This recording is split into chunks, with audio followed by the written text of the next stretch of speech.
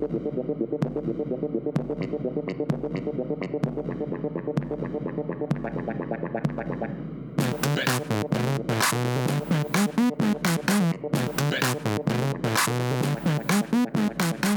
and welcome to R plus J equals podcast.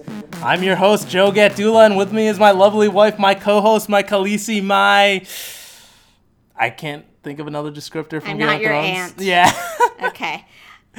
Regina. Hello. Hello.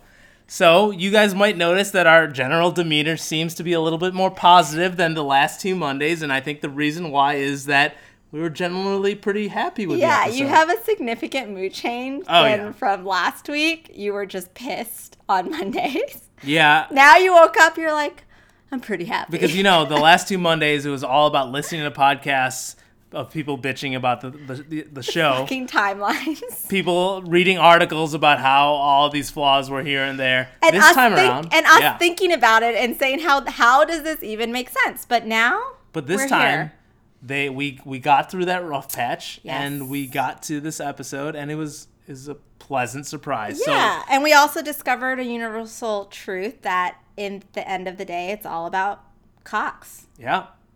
That's what this world is all about. Except for Theon. Which, in the end, it actually benefited him, which we'll get to. So, the way we're doing this episode is we're actually going to recap most of the stuff and give our thoughts on all the pivotal scenes. And then in a couple days, we'll come back with a mailbag episode to really wrap up the season. So here we go. First up, talking about the big meeting. Yeah, I was really nervous. I think when the first scene came on of just showing King's Landing, my heart rate was up. I was I think I've been so traumatized by the Red Wedding still after 4 years that anytime groups of characters come together at a gathering in a room or in an isolated place, I'm like, oh my God, they're going to Red Wedding us. So, and also in the fact that the matter is, like, I had no idea how this meeting was going to go. Just like in the previous podcast, we were just so dumbfounded on how this meeting is going to play out. I always thought it was going to play kooky in my head, but in the moment, I just could not help but feel major anxiety. I think the buildup was pretty good too. It included the walk to the dragon pit, right? Mm-hmm. At first, it was just some of the characters, not including Cersei. It was like the side characters. Mm-hmm. It kind of felt like the undercard to a main event. Mm-hmm. It's like you see some of these meetups, like Bronn and Tyrion and Podrick meeting all up and again. His magic dick. Yep. His magic pod. And then Brienne meeting up, seeing the Hound again. Yeah, them talking about Arya. Yeah, those cool moments that were kind of a tease to what was to come.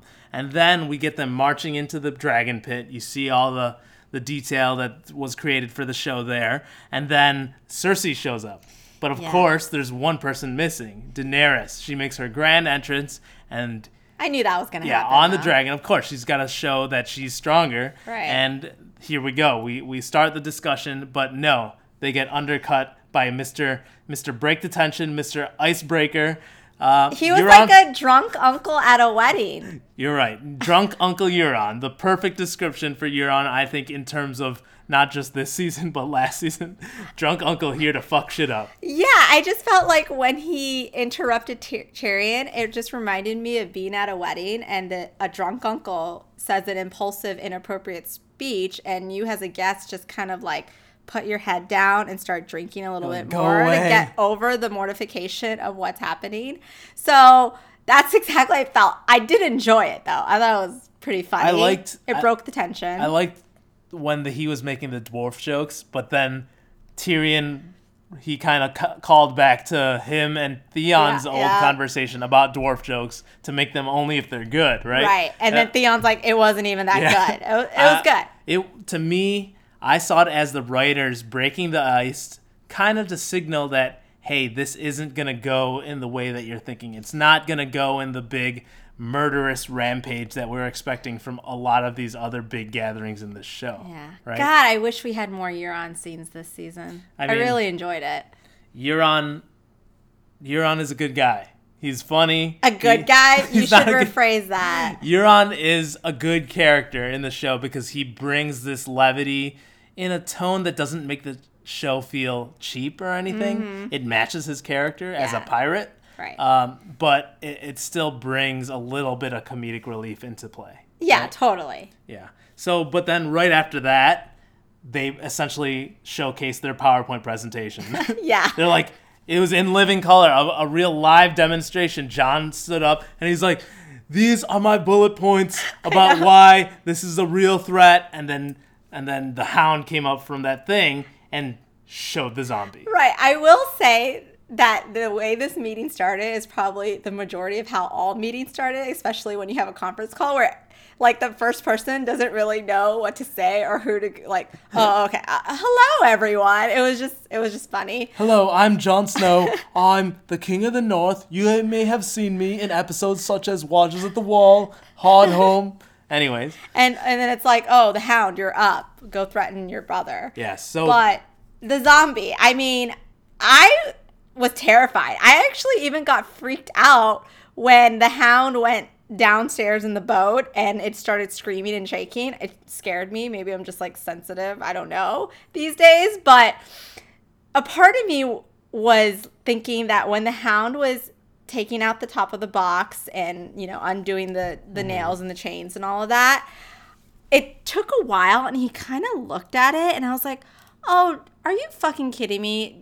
Did the zombie die or did someone take it? Because they left that box with the Lannister soldiers like 2 minutes before. And I'm like, after all that you've been through, you're not going to have one of your people stand with the box? Well, not just that, like he knocked on it a little bit and it went crazy, right? Yeah. I was like, why is the zombie not moving when he carried it up the stairs, dropped it on the ground, right? Yeah. But it was for tension. Yeah. So, but I really liked, despite having this mission be really stupid and the meeting just not making sense, how terrified Cersei was. Yeah. Because that zombie was terrifying. And she was genuinely shocked and had fear. I mean... And I think it was really powerful. Just her acting in general, her face, it was so good. We've never seen that, right? And I think... No, not Cersei being genuinely terrified. Yeah. And the other thing is, though, that scene and that look kind of justified their mission. It actually... You thought it was enough? It worked. I think it worked in terms of actually showing Cersei the threat, and she actually had to start considering it in terms of something being a real threat. And it didn't completely justify it because it was pretty stupid, but at least they got the reaction they were hoping for, right? She wasn't just like, I don't give a fuck, this is some magic shit, I'm gonna burn you all. Yeah, and she got to see the dragons, but I thought her reaction to the zombie was definitely a lot more powerful than her seeing a dragon for the first time. So from there, she agrees to the truce, and Euron pieces out because that's in character, but she agrees to the truce as long as Jon and Dany, or Jon doesn't make a decision and he stays neutral, right? But of course... Honest what happens John. there, you get Mr. Honest John. He, you know, just like his father, or his, you know, stepfather, or whatever. Uncle. His foster father, his uncle. Just like Honest Ned, John has miraculously started just really harping on this being honest thing. I mean, I think Jon has always been honest, because if you think about what's the worst Jon has ever done in the previous years, he's never really done anything. Like, think about all the other Stark children. Like Robb, he broke an oath and got married to Talisa, so that wasn't very honest. And like Sansa, Arya, I mean, even I guess Bran, but he was a little kid, so he is really a good person. He's Ned's son in terms of like honorable. He's the most like Ned, ironically, than all of his other children. So I thought this was funny because everybody kind of eye rolled at him. I mean, I eye rolled. They're all like, "What the fuck are you doing, you dumbass? We had her." He's like, "Why can't you just tell a lie?" He's like, "I am honest Abe. I cannot tell a lie." I know. Even Dany was like, "Okay, dude, like I'm appreciate it, but seriously, like I really like how she pointed out to him. It's like, my freaking dragon died for this, and you can't tell one lie. Like, he died for nothing. That's her child, for heaven's sake." Luckily, I think this whole Honest John thing, I think it sets up something, and we'll talk about it a little bit later. But from there, Tyrion got to finally flex his either convincing chops or his acting chops, and we got a great scene out of Tyrion and Cersei. But let me flip that on the head, because at the end of the day, though, Cersei wasn't even probably going to agree with it. So can we really fault Jon for his honesty and thinking that it kind of ruined it? So anyway, his intuition was actually right? Like, yeah, but they're still falling for it. Yeah. But I think Jon being honest really had no substantial consequence to what Cersei was going to do in the end. Yeah. But anyways, so Tyrion and Cersei scene was so good. It just brought me back to old times. I always enjoyed them drinking wine and hating each other and having great banter and witty banter and back and forth. I, again, was very nervous. Like, every time the Mountain is on screen, maybe I'm also still traumatized by what he did to Oberyn, but you're expecting Oberyn 2.0 whenever the Mountain's around. Like, I'm expecting skull crushing and eyes being gouged out, but I really thought Tyrion was done for. I thought they were going to subvert our expectation, and he was going to die, and I was really scared because I just didn't want to see that graphic violence done to such a well-beloved character by the Mountain. One of the shots I liked from that scene was Tyrion walking in and the Mountain shutting the doors behind him. It was like Red Wedding again. Totally reminded me of the Red Wedding. And that's one thing that we don't really talk about on this podcast, the cinematography of this show. And I think it's because we can't complain about it, because it's really, really all well done in terms of visuals. Yeah, right? It was a great conversation. I really liked how he was, said that it wasn't about Tommen and Myrcella, that he did love them. Yeah. And Cersei, it always kind of was like, why didn't she do it though? Why didn't she just kill Tyrion? Is it obviously if she did, Daenerys would probably burn her castle down. Because she was playing him, right? Yeah.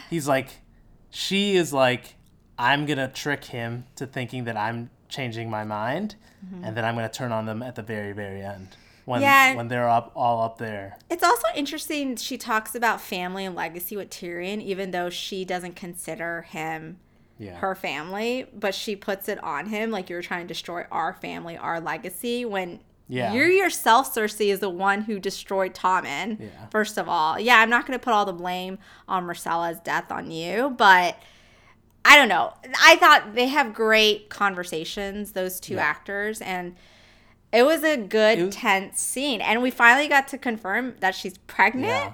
Yeah. I mean, we were wrong. We thought the baby was just fake news. She didn't have a tummy, though. I know, 3 months has passed. Yeah, but at this point, she's showed it to Tyrion, essentially. And as we'll talk about later, and Jaime now knows it's real, and that's the reason she doesn't care about Jaime anymore. Right, but back to the Tyrion scene, for me personally, I wasn't actually that scared that he was going to die. Really? I felt it for a little bit, but then in terms of how the conversation was going, I didn't think it would actually end that way, because the consequences would have been horrific, and I think Dany would have just burnt the shit out of that castle if that happened, right? Right. And Cersei knows that as well. I don't know. Every time I watch Game of Thrones, a part of me is like, oh, but they're going to do some bad shit to some people we like. Yeah, and at the same time, this season hasn't really done that either in terms of That's killing why I was people. so nervous. So that's why I wasn't nervous, because they've kind of let up on that whole killing main characters. I think they're stalling all those till next season.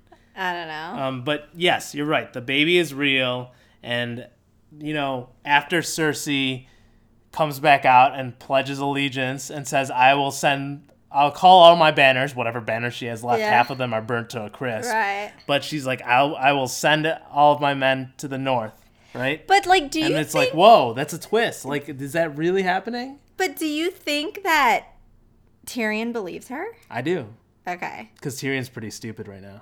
He hasn't been smart the last couple. He's probably really proud of himself too. Yeah, I just feel like Tyrion it's so out of character to not know his sister. So for him to say, okay, I trust you. Maybe he probably thinks a zombie demonstration was very powerful and changed Cersei's somewhat heart. And the fact that she's pregnant. I mean, Tyrion's, that too. But also Tyrion's whole thing this season is how he's just been wrong. Okay. Constantly. Then this leads to Jaime. right? It leads to Jamie planning out, okay, we're going to send these guys to Winterfell. We're going to go this way. And then she's just savage. She's like, I always knew you're the stupidest fucking Lannister, right? He's and like, I was like, the fuck? Oh, shit. Yeah. Like, what did I do? Yeah, so what really turns him on her is that she plotted the whole Euron thing without Jamie. And now she has an heir from Jamie, so she doesn't give a fuck about Jamie anymore. Like, as book readers, I always loved Jamie's turn, and I always yearned for it to happen in the actual show. But now when I think about it, I felt like this was a better turn than that. Really? Yeah, I just think having Jamie this close to her this whole time and then feeling truly betrayed is... I thought the way they portrayed it was really, really well done, and I thought the acting, like his facial expressions, if you rewatch that scene, were really high quality. I think it was a culmination of him finally turning, seeing the zombie, and being like, "Who gives a shit about that?" You know, he actually has more logic and less crazy than Cersei, and also the fact that it is she basically was like, "Yeah, I can kill you," and I thought. Yeah. I was like, oh God, is Jamie a goner by the mountain? Like the mountain, he just stresses me out. So I will agree with you there. That whole scene, based on the music and how tense it was, I truly felt like that was a death. It was totally going to happen. We were just going to see Jamie struck down and killed. Which would have totally ripped my expectations because I'm so set on Jamie and Cersei having a tragic reunion and Jamie killing Cersei. So that if that happened, I would have been like, what? I would have been just confused. Yeah. So that was scary. I really like that scene. And I'm glad we finally get the Jamie we've been waiting for. Make Jamie great again. We finally got it, right? Yeah. It took how many years? In the books, that turn happens during the shame sequence. That was it should have happened season 4. The shame sequence was season 5. The end of season 5. Yeah, but if I'm thinking about how... Oh, yes, you're right. Season 5, yeah. So it's right around there, and that means we got 2 full years of lame, wishy-washy Jamie, but then we finally got the true Jamie, the Jamie who is one of my favorite characters in the books, alongside like Arya and Jon, and it'll be great. He's joining the Westeros All-Stars up in the Winterfell. Well, we'll see where he goes. He's going to Winterfell. I mean, yeah, I'm sure he's definitely going north. But I also liked how when that last scene where he's on the horse and he covers up his gold hand, I took it as more of like a symbolic way of saying he's covering up his Lannister gold, like his Lannister, I guess, persona, and becoming someone new. And then that coupled with watching the snow fall on King's Landing was awesome. Yeah. It was just silent and it was, no pun intended, but chilling. Yeah. And because, I mean, King's Landing has always been sunny and nice weather. And it was really interesting to see it come to snow. So I thought it was cool. So at the end of the day, in terms of the meeting, I truly feel like the execution of the meeting scenes were really good because I still think they all acted in character, logical for like Cersei didn't just automatically flip, right? Yeah. And even if she did flip in the end, she didn't really. She's playing them, she's manipulating them, and that was great. But she did show how scared she was of the white. Jon is so stupid though. Even Jamie calls him dolt. But Jon's stupidity is totally on character alongside with his honesty. Right. I mean, at the end of the day, like I said before, I still don't forgive this stupid mission. I still think the meeting kind of was unnecessary, but it had a few consequences like Jamie's turn and seeing that Cersei is truly, in fact, doesn't give a shit about anything. I just... It ended up, like I said before, a lot less kookier than I thought it was going to be. But by you saying you don't forgive it, does that mean you're still going to dwell on it? Like you're still going to, when you go back to the season, are you going to automatically like get angry because you thought of those last 2 episodes? No, I'm at a point where I'm trying to make that whole mission make it better in my head. So then to me, you are forgiving it. Because you're continuing. I'm slowly trying to. I think, like I said before, I'm going to rewatch this entire season to really watch it as a whole versus once a week episode, because I want to just go back and maybe rejudge it. But I'm not going to say right now that I forgive it just because they did a good job with the meeting. But what I'm saying is the fact that we are happy going into the next season shows that we're starting to forget it. Right. And overlook it. It's fine. Yeah. Right? But I will still always say all the things that happened in the meeting, it all could have gone about in a different way. The goals that they wanted to accomplish. So that's all I'm going to say. And I don't think I'll ever change that opinion. So. I think that's like me with my opinion on that Arya episode from last season when she's being chased by the wave. But I overlook it because I still view it as it's a blip in the radar. It's a bump in the road of Game of Thrones. We criticize that more than just a blip in the radar, okay? That was a core foundational issue. But we're not going to let it ruin it, so exactly. I think it's fine. So it's the biggest bump, in the story of Game of Thrones. But for me personally, I'm over it. I'm over it. It still worries me a little bit leading into the final season, but overall, I'll just say it out front. I'm over it. I'm not gonna it led to cool scenes. It led to the story needing to be where it was. I'm not going to let the showrunners get off the hook that easily. Are you going to start tweeting at them or something? No. You're going to be like, hey, you guys need to be better. You need to be better. You can't be irresponsible. I'm just saying. Okay. All right. So next up were the Littlefinger versus Stark sisters. I didn't get to see sister killing. No, and I'm glad. Right? So in the first scene, overall, it was Littlefinger and Sansa, and Littlefinger's going into his whole diatribe about, like, you need to assume the worst out of everybody and everything ever. You see this dude, he's pouring you wine, but no, really, he wants to poison your wine. No, he's like on fucking ecstasy. But, I mean, when I watch this scene, because I, of course, am assuming the worst, assuming the worst in this whole plot line, that there's going to be sister killing, I was really annoyed when Sansa was saying all the things that were leading up to her saying that Arya wants to be Lady of Winterfell and that she's going to betray Jon and all of that. I was just like, oh, God, Sansa, stop being so stupid. And another part of me was like, is that Arya and Littlefinger's face? With Littlefinger's face? I kind of thought that. Yeah, so that was, I think it was a theory I read online, and it's been floated around. Oh, it was a theory? You read online? that who knows, at the end of the day, like, maybe Arya had already killed Littlefinger, and she was using his face to try to dig into Sansa to really figure out if she would betray Jon. That was complete, like, so when you rewatch that scene, watch it with that kind of context, and it kind of feels that way a little bit. Yeah. But then obviously that theory went completely out of the window right when they were in the same room. Right. For a second, I was like, oh wait, maybe she's doing like the dual body like thing that Jaqen H'ghar was able to do. God. But then I was like, oh, okay, no, that's not what's happening. Going back to the Sansa and Littlefinger scene where he's telling her you need to assume the worst, when you go back and rewatch the scene and you hear the statements that Sansa is saying by assuming the worst, see how her face changes when Littlefinger, you know, helps her lead to that type of logic. It's like now when you rewatch it, it's like she is trying to get him to confess versus him making her confess. It's really interesting. So she can her subtle face changes. She can see his final motive, right? To get her to think that way. Totally. Right. So we get to the trial scene, and hey, look who's here.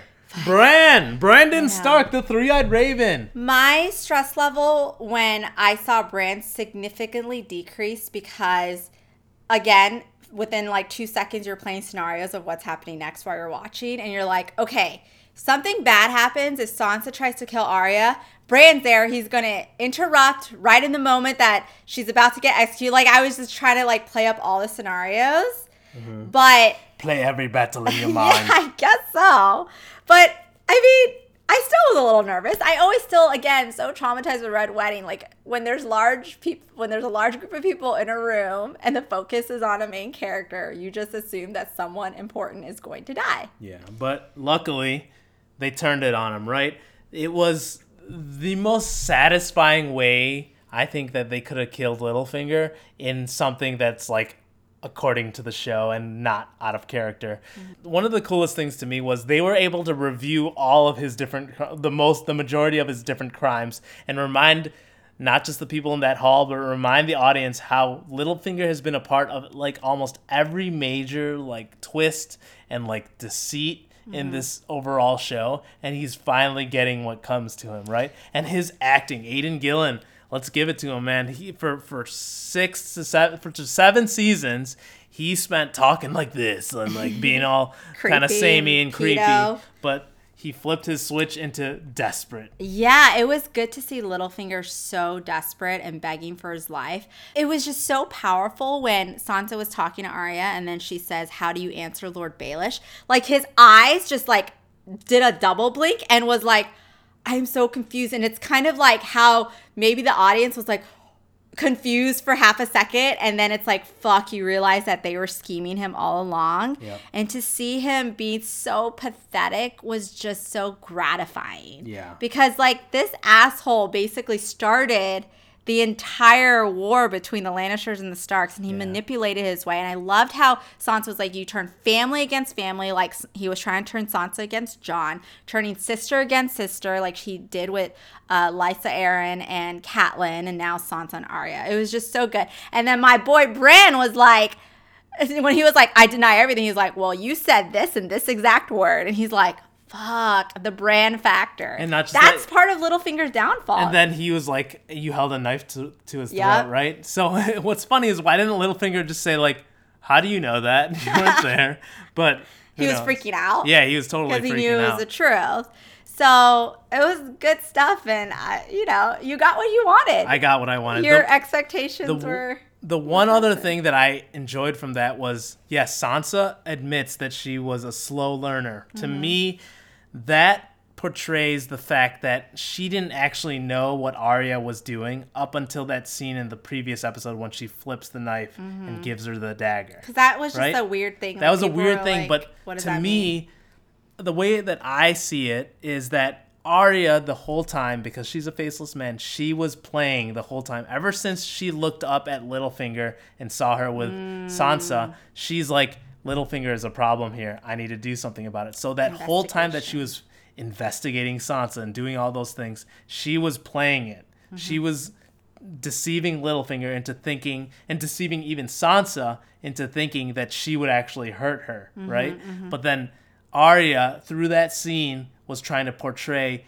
hey, I wouldn't actually do anything. The ball is in your court. Use me as a weapon the way that you need to use, like, the way that it should be done. Right. So then that moment, that's when Sansa realizes, hey, this is what's going on. And it seems like Arya couldn't tell Sansa outright the plan because she maybe knew that there were spies. Yep. She couldn't trust people. You got to be safe. Right. So she had to play this little game. And it makes sense, and that's why I think we were so frustrated early on this season. Like, it was so out of character for Arya to have this training and this essentially magic power, and not because the faceless man can see people's true motives and see when they lie.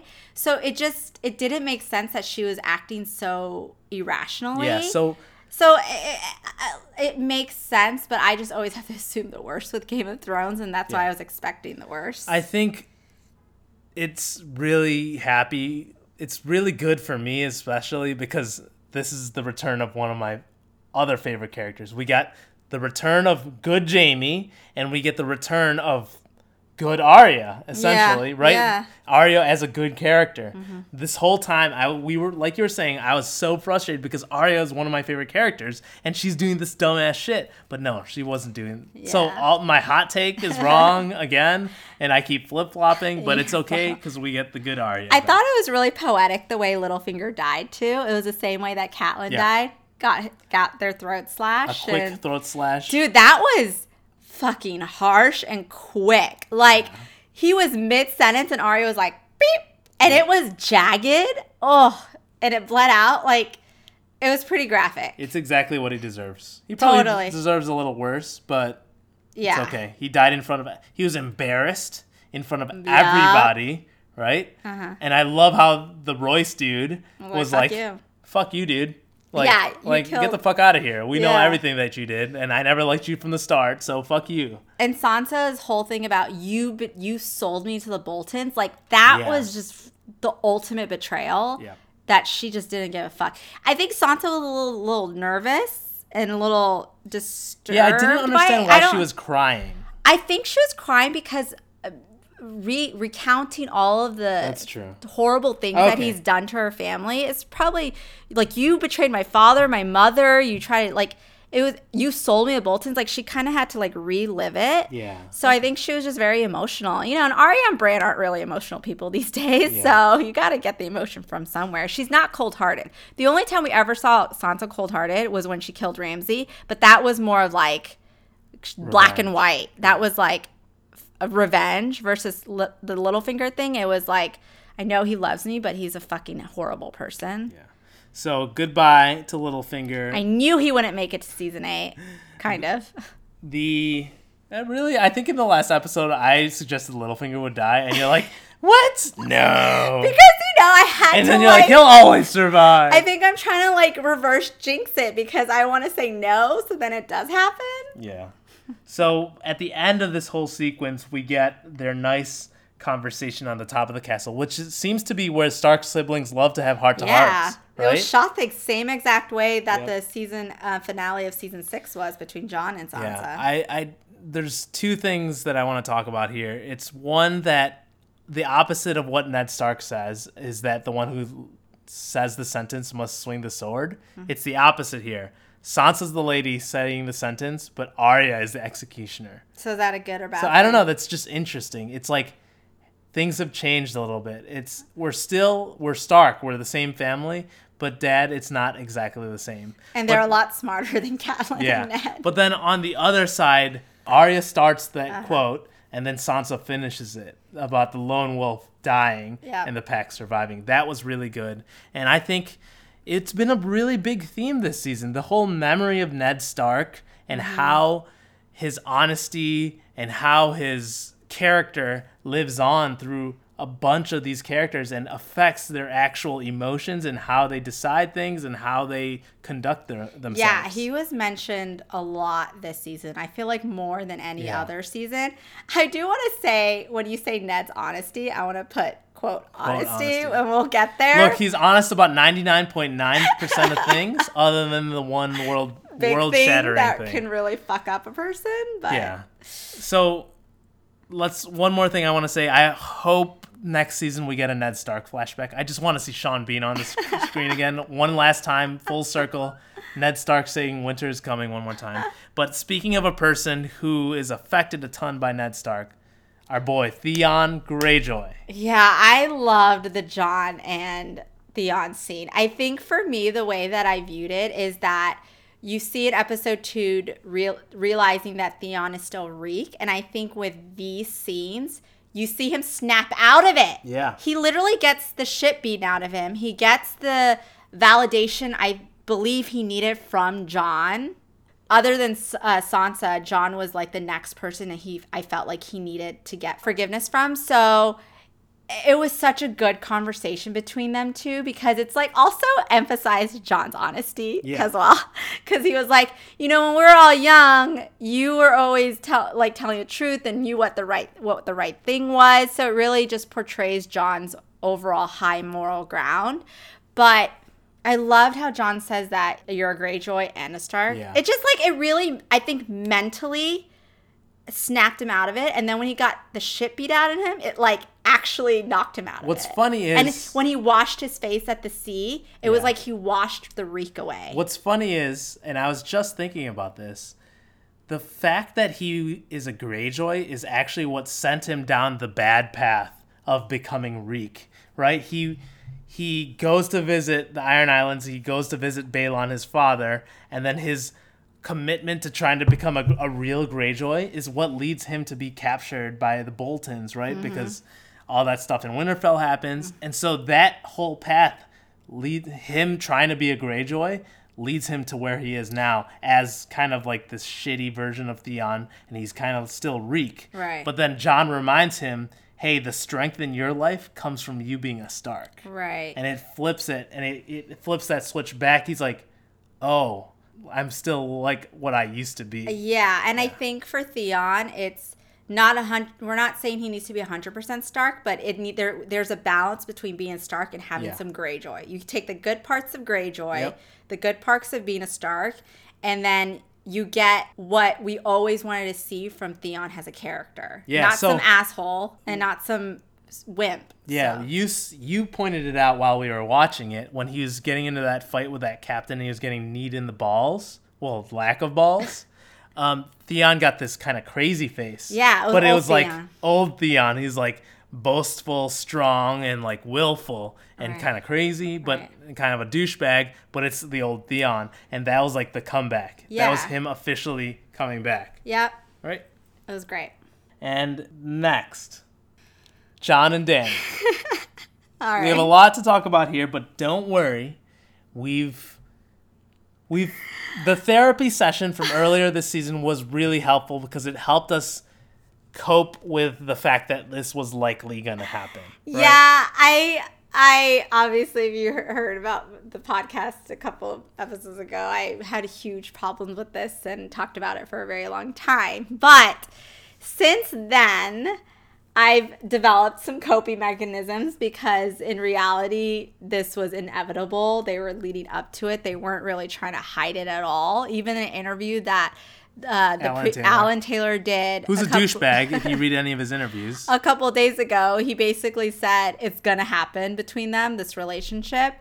Yeah, so I think the way that I was able to cope with it, and I'm going to give a shout out to my brother-in-law Jacob as he opened my eyes to this, is the story of Oedipus Rex and the tragedy behind him finding out that he, in fact, married and had children with his mother. Yeah, so let me quickly recap the story of Oedipus Rex.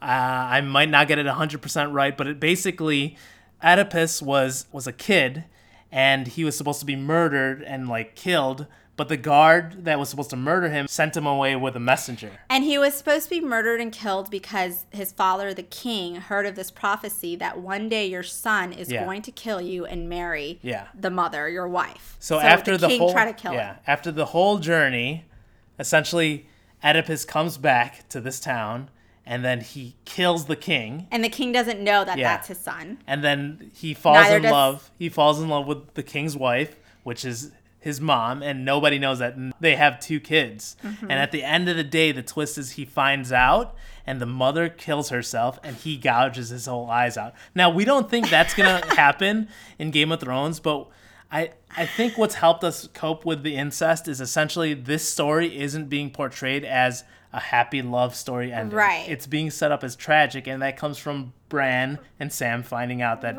and he's a Targaryen. The thing is, we've seen that Jon has really high morals. He's a good person at heart. He would never betray anyone.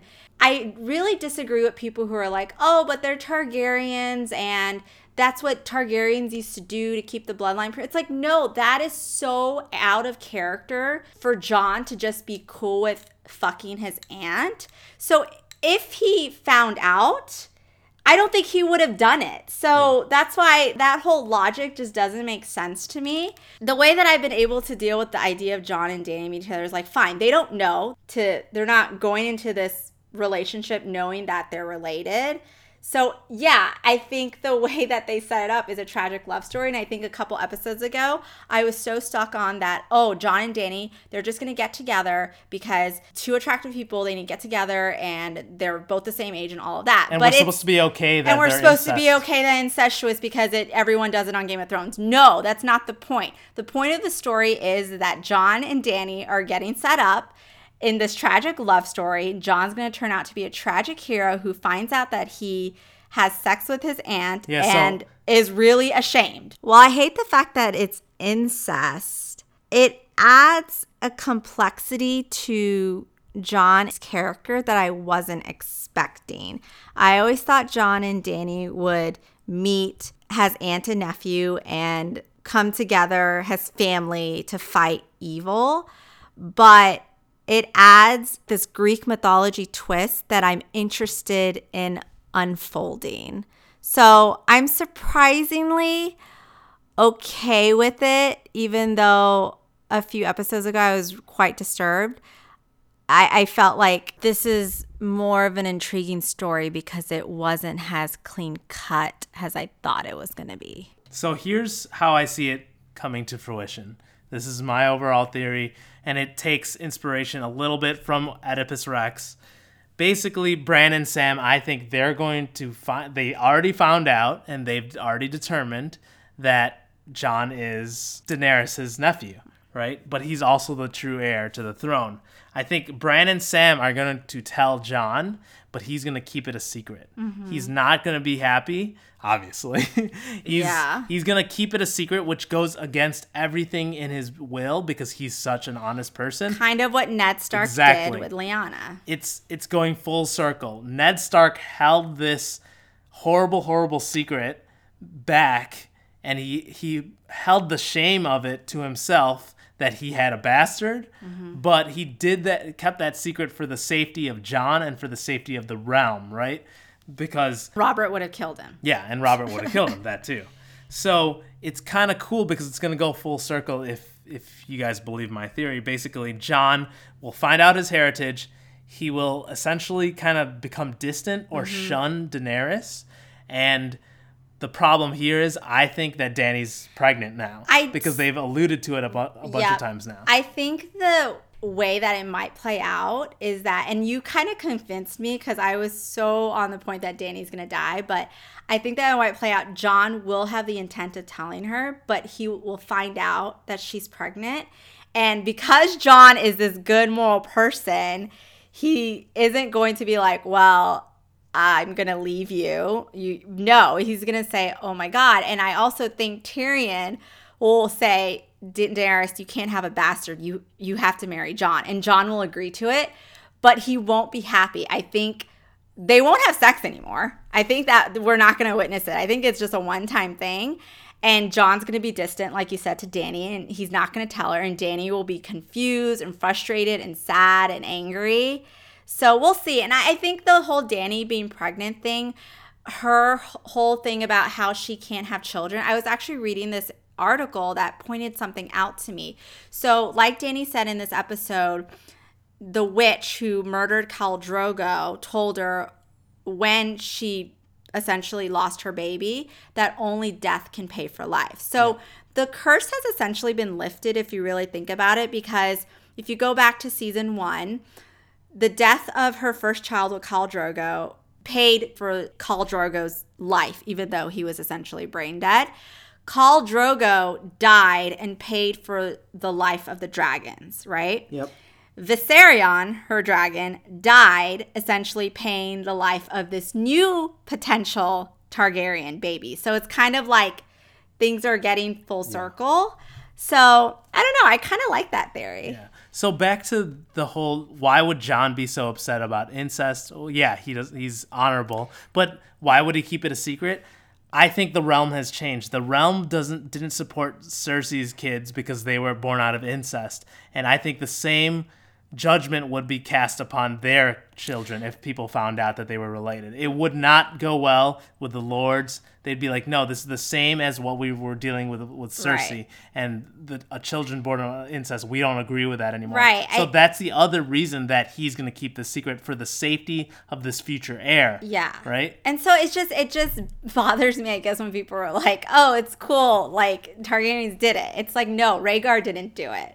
Yeah. So it just ended with the Mad King and Rhaella. So I think really, if you think about who Jon and Dany are as people, it is so out of character for them to be like, hey, yeah, let's be in an incestuous relationship. Yeah. It's totally cool. Because they also portrayed Viserys being creepy to her as negative. And then back to how the scene actually came to fruition with them having sex, but then the voiceover with Bran, I think that shows. And then also Tyrion's ominous look about, hey, there's going to be complications. Dude, Tyrion's face not bothered me in a bad way. It bothered me in a good way, because I was like, very ominous music was playing in the background. I was like, Jesus, this is like, what is Tyrion? I actually thought it was Jorah at first for half a second. And I was like, friend zone John. oh, that's Tyrion. And I know you explained to me because I was always like, why would Tyrion even care that Dany and Jon are in a relationship? Because she needs to get married. She needs to have an alliance. But you explained to me, well, Jon already bent the knee, so she doesn't really need that alliance anymore.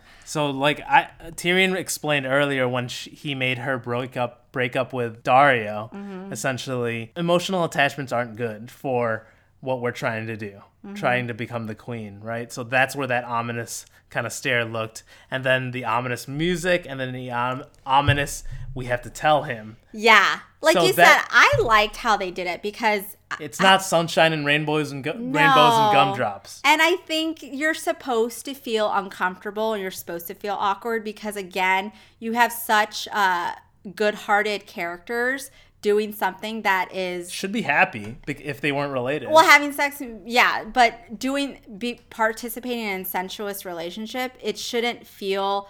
I feel like as an audience be like, oh, I'm totally cool with incest. So that's why I think they layered it with Bran's dire need of we need to tell him because this shit is gonna totally turn bad for them. It's good, or at least for Jon, because I like you said, I don't think Dany's gonna find out. In the end, my theory is that Jon will die. He will either sacrifice himself for the good of the realm and carry that secret with him to the grave, and Dany will survive with the heir. And she won't ever know that she won't ever know. That was her nephew. I agree. Ugh, it's we'll so weird. Like, the Rhaegar and Lyanna Stark flashback was all cool, but hashtag Rhaegar was kind of ugly. Why is there a hashtag in there? I don't know. You mean hashtag not my Rhaegar? Yeah, it's just, like, I don't know. Maybe they just didn't settle on an actor and didn't really matter, but that was just kind of like, why? Yeah, he kind of looked like... that was just a thing. He's like an old, ugly Viserys. Yeah, it was just weird. I was just like, why is this guy so old? So speaking of old, wrinkly men, the Night King. Yeah. The final sequence of the season, and I kind of felt like it was coming, but the way they did it visually was awesome. The blue fire, Viserion flying through the air, just blasting his fire through the wall. Dude, that blue fire was so cool. Vicious. Like, obviously, Drogon's fire, anytime the dragons blow fire, it's vicious, but the blue fire was, like, quick and just, I felt a million times harsher than watching the dragons blow regular fire, right? Yeah. Like, it was just... it was like a missile. Yeah, like, it was so strong. It was really fierce. That Night King looked fierce on his dragon. But, I mean, like, when it happened, I was like, oh, fuck. And it's so funny because it took a lot for Viserion to take down the wall, but he only needed a section of it for all the zombies to pass through. Yeah, so we'll see what happens with next season. You know, how quickly will these White Walkers get to Winterfell? I feel like that truly is the next battle. It'll be the Battle of Winterfell. Yeah. And the Night King's on a dragon, so you can get there faster. It'll be crazy. Humans have a rough enough time fighting zombies, let alone two dragons fighting an ice dragon. Like, how is that going to go? I do think the ice dragon, doesn't it feel more powerful than the regular dragon? Well, it's... because it's magical. And it can't get hurt, right? Just like the zombies, you can, like, stab them and stuff, but they're going to keep coming at you. It can take way more punishment. Well, but can't Drogon or, like, can't Rhaegal blow the fire, and you're saying that their fires won't hurt Viserion? No. He can take a lot more punishment. Oh, because it takes a lot for him to die. He has no feeling. He's not alive. He doesn't feel pain. It's like a Terminator. I mean, I think he's definitely more magical than the other dragon, so he could maybe take the two of them. I always thought it would be kind of cool if you see Drogon and Viserion fight, because it goes back when Khal Drogo killed Viserys, and maybe there's foreshadowing there, and how Khal Drogo poured the gold on Viserys' head and burning him. But what will Rhaegal do? You know, Rhaegal, he's kind of one of those dragons that likes to stay out, keep watch. He'll go fuck his aunt or something? I don't know. Rhaegal's kind of like, doesn't really participate in too much of the drama. He just like is a watcher and make sure he has it out right away. He's perfect match with Ghost then. right? He's perfect. We didn't see Ghost all season. Fuck Ghost. Like, who cares? I'm over it. Ghost is gonna be so jealous when John writes Rhaegal. He's gonna be like, man, you gave him so much attention. Like, what about me? You haven't talked to me since season 5. He barely talked to him in season 6. The last time we saw Ghost was when? Season 6, when John was dead. That's it. When he woke up, he's like, huh? Yeah. That's it. And John didn't even say anything to Ghost. He was just like, oh, I'm alive again. Help me. Poor Ghost. So that wraps up the episode. Let's do these final 2 awards that we're going to give up, unique to this episode. The first one is the least valuable player of this season. Mine is Tyrion Lannister. Wow. Tyrion Lannister, it should not be a surprise. Tyrion Lannister had 4 to 6 different decisions to make and different ideas, and they all backfired, and they were all stupid. Even this last one where he thinks he convinced Cersei, she was just lying to him.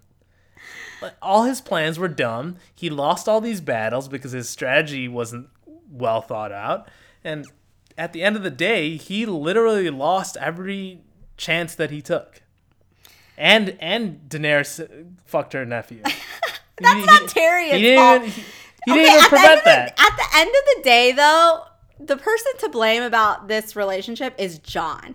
He was the one that went to her room, knocked on the door. I think... Why is it Jon's fault?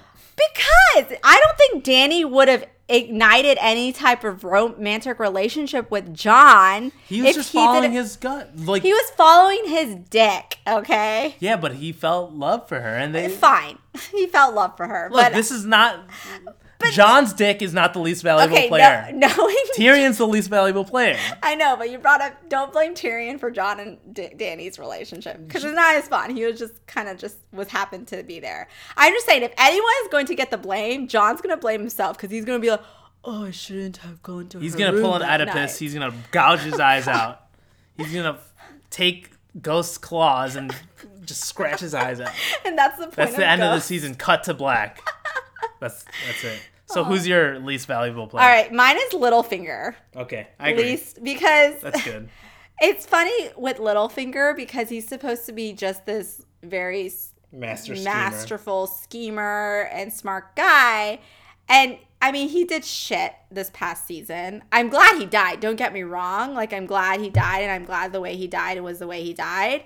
But the downfall was really just him having a weakness for Sansa, and underestimating her. So isn't that interesting? Like, love is what took him down, an obsession with her. Yeah, but because otherwise he just focused on being masterful and like trying to become the king. But it's really in terms of his vision of having her by his side. That's what was his downfall. Right, and he, like I said, underestimated her and ended up getting axed for it. So I'm happy about it. I'm happy he's the least valuable player. Bye, Felicia. Seriously. All right, last up, the king in the north. Most valuable players of the season. So mine is Daenerys Stormborn of House Targaryen, Khaleesi the Unburnt, and Lover of Nephews. Okay. Adding a few more titles there. Well deserved. Explain. So I think Daenerys did a lot this season outside of having sex with her nephew, which she doesn't know, so you can't blame her. Like, she saved Jon's ass. She ended up losing one of her children, a dragon, and yet was still able to keep it together. Like, she's not a bad person. I think she proved to Jon and whoever else she needed to prove to, I guess Davos, because they were the only two people that she was really introduced to, that she's a good person. And yeah, while she sometimes has some Targaryen tendencies to burn people alive like Mr. Tarly, I think her decision was justified. So she risked her life to go and save the Magnificent Seven. She fucked up the Lannister army at Blue Train battle. Like, I think she accomplished a lot. She was noble enough to agree to this meeting. I mean, so I think She convinced John to bend the knee. And I was going to say that next. She finally convinced John to bend the knee. And it wasn't through her beauty or anything like that. It was because she was able to prove herself to him. And he was so adamant at the very beginning of this season that he was not going to bend the knee. And the fact that she was able to do it and not do it in a non-manipulative way was great. Like, she did it through genuine. She did it through her good heart. And I at the end, I feel bad for her, actually. So to sum up her achievements, she won the loot train battle. She rescued John, right? She got him to bend the knee, which is now the greatest alliance in all of Westeros, right? Right. So that's a pretty good season. Yeah. So my most valuable player is the Night King. Of course. I mean, at the end of the day, he won, right? He went from all he had was this big group of idiot dead people and this big wall that he couldn't get over. And then in a span of 2 episodes, out of nowhere, Gets a dragon. First off, he sees Bran and he's like, "Yo, dude, I'm here." So Bran, like, he's like, "Oh shit, let's go fucking do this stupid mission." And they send everybody up there, and then he gets a dragon out of it. He not only kills Thoros of Myr, who can resurrect people, which is awesome. He gets a dragon out of it, and then, well, with his amazing arm, right? He not only is he the most valuable player, he's the most athletic. He has the best form, and then with that dragon, he burns down the one thing keeping him from his ultimate goal. Burns down the wall. He won the season. He won. I that's fine. I agree with you. Yeah, but I do think Dany on the good side. On the human side. Arguably not the good side, because who knows, the Night King might be the good guy. You know, and I was struggling, is John the MVP? But at the end of the day, it's always going to be you know nothing, John. Yeah. Like, you just don't know shit. Well, John is good at times. He's dumb. He's dumb. Dumb. And I think that's where we can end this podcast. Yeah. Stay tuned later this week for our mailbag episode. We'll give you guys more thoughts then, and then we'll wrap it up then also with what we thought about the season overall. Yep. Thank you, everyone. Bye.